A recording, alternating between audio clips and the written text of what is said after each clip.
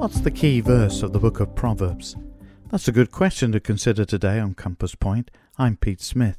Some think Proverbs 1 verse 7 is the key verse. The fear of the Lord is the beginning of knowledge.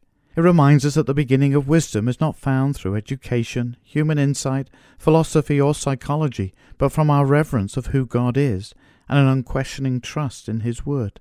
As believers, the more we know of our God and His Word, the more spiritual insight we will have into the problems of life. A university professor with his doctorate said to one of his medical students, "I don't understand how the janitor has more understanding about life and its problems and how to resolve them than I do with my education." The janitor had only a little formal education, but was a man of the book. Are we people of the book? Join us again soon at Compass Point.